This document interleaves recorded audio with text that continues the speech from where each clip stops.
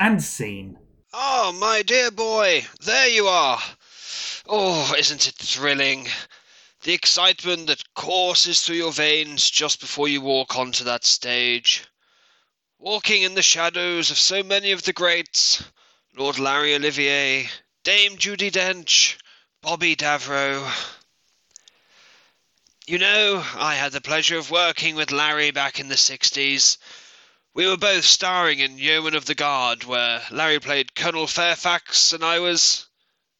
I've told you that one before.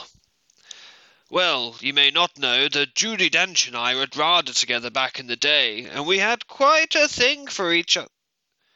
Oh, I've told you that one too, have I?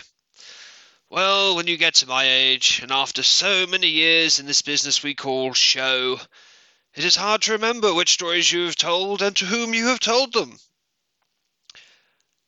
How many years has it been now, you ask?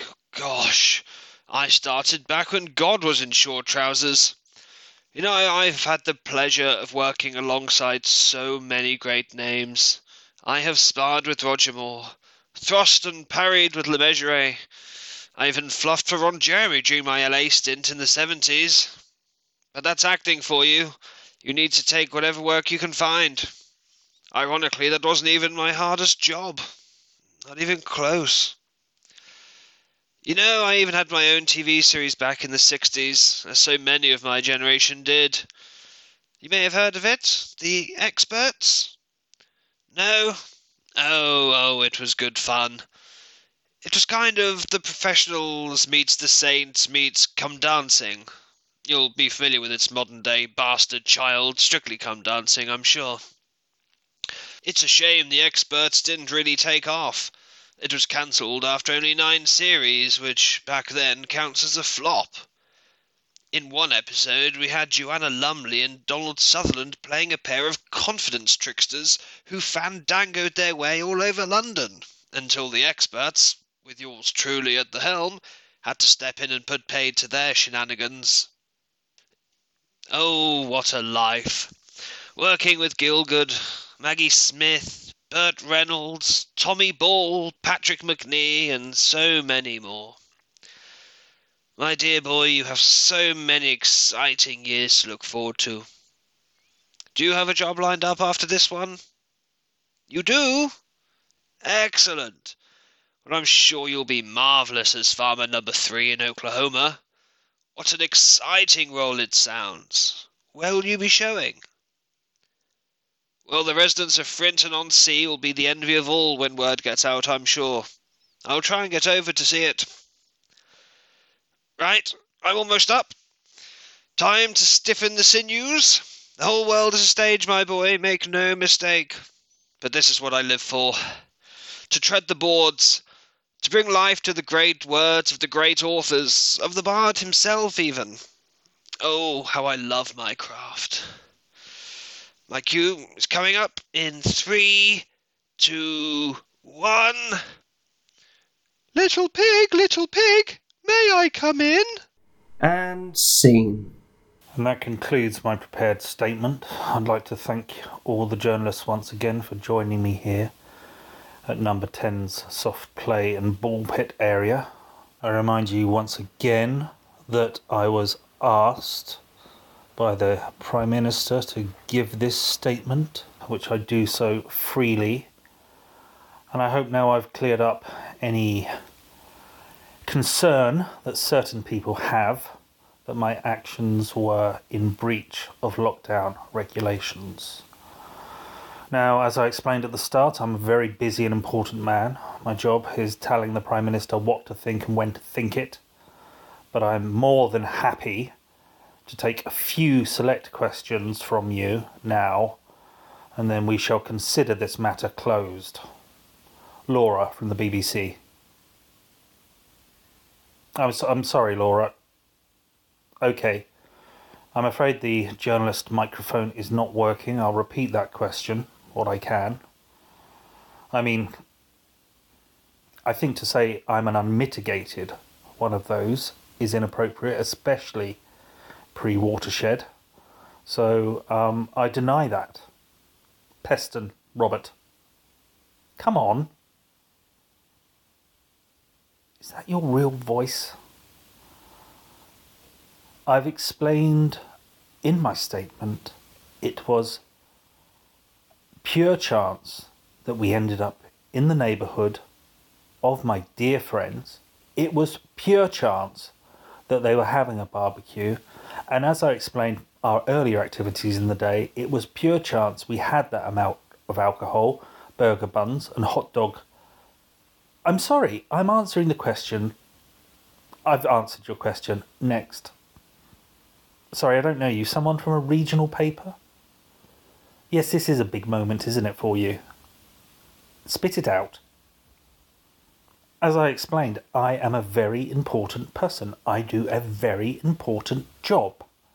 Much more important than a lot of people who are concerned about my activities. And quite frankly, they should just really mind their own. Next question, I'm not taking follow-ups from you. Somebody from Sky News, I half recognise the face. You do some of the later stuff, don't you? I can tell. Oh, well, I don't think I'm going to answer questions about an unrepresentative poll. I don't care what 99% of the public think. I am not in breach of lockdown regulations. Attending a barbecue in that circumstance when my wife was clearly hypoglycemic and needed food was an essential medical emergency, and I think I could bring out that Jenny person to actually back me up on this. If you want, I will. Oh, I'm fed up with this question now. Next one. Oh my God, I barely understood that. Do I really have to take questions from Le Monde? Did Brexit mean nothing? And scene. Yes, come in, Mrs. Frobisher. Take a seat, won't you? Oh, you won't. Okay. So, what seems to be the problem? I see. Uh-huh. Go on, go on. Right. And how long has it been stuck in there? Oh dear me. And you're only getting it looked at now? I would have thought you'd gone straight to A&E, you poor thing. I'm surprised you can even sleep with that up there. Tell me, Miss Frobisher, how did this happen? You fell on it. Okay, I see. Now, looking at your medical history, I can see this isn't the first time such an accident has befallen you. Although befallen might not be quite the right word for something being inserted in such a way. In fact, Mrs. Frobisher, you seem to have quite a history of falling onto objects that somehow find their way into your bodily cavities, don't you? Now, I've never been to your house, Mrs. Frobisher, and to be honest, I don't care to, and I'm not sure quite how many wine bottles you seem to have on the floor. Empty and upright, and also next to trip hazards. And with your bad hip, I'm surprised you aren't more careful about falling over. I see. I see. I dread to think what Mr. Frobisher says about all this.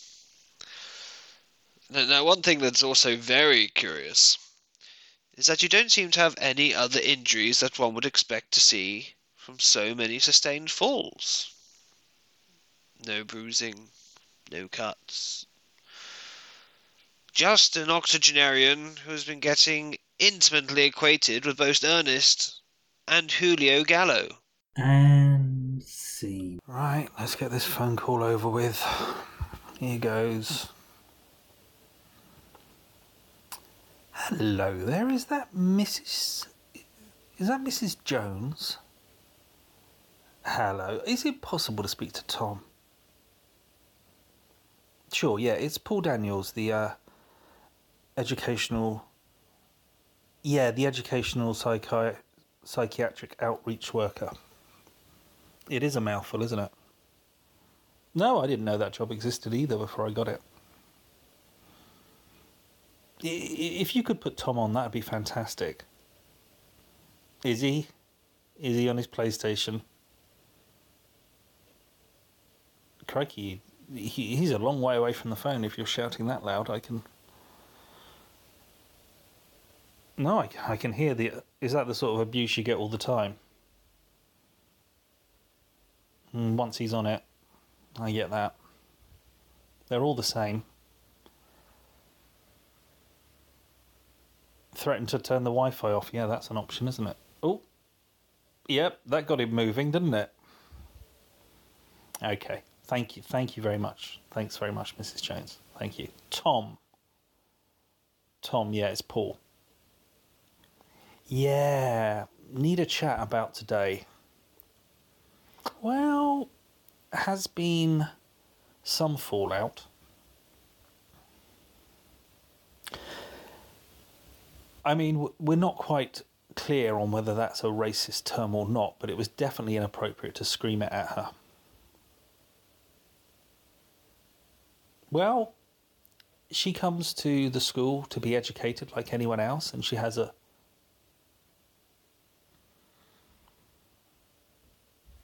I think that's very unpleasant to make those sort of personal comments about such things. To be honest, I really expected more maturity from you. I think that's... Well, yes, the headmaster will be told. Well, perhaps you should consider your actions before you... I'm not going to town on this. This is not the first time I've had to call you, is it?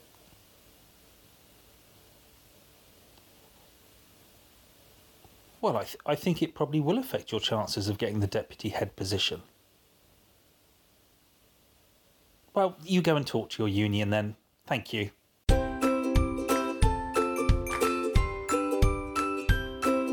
And scene.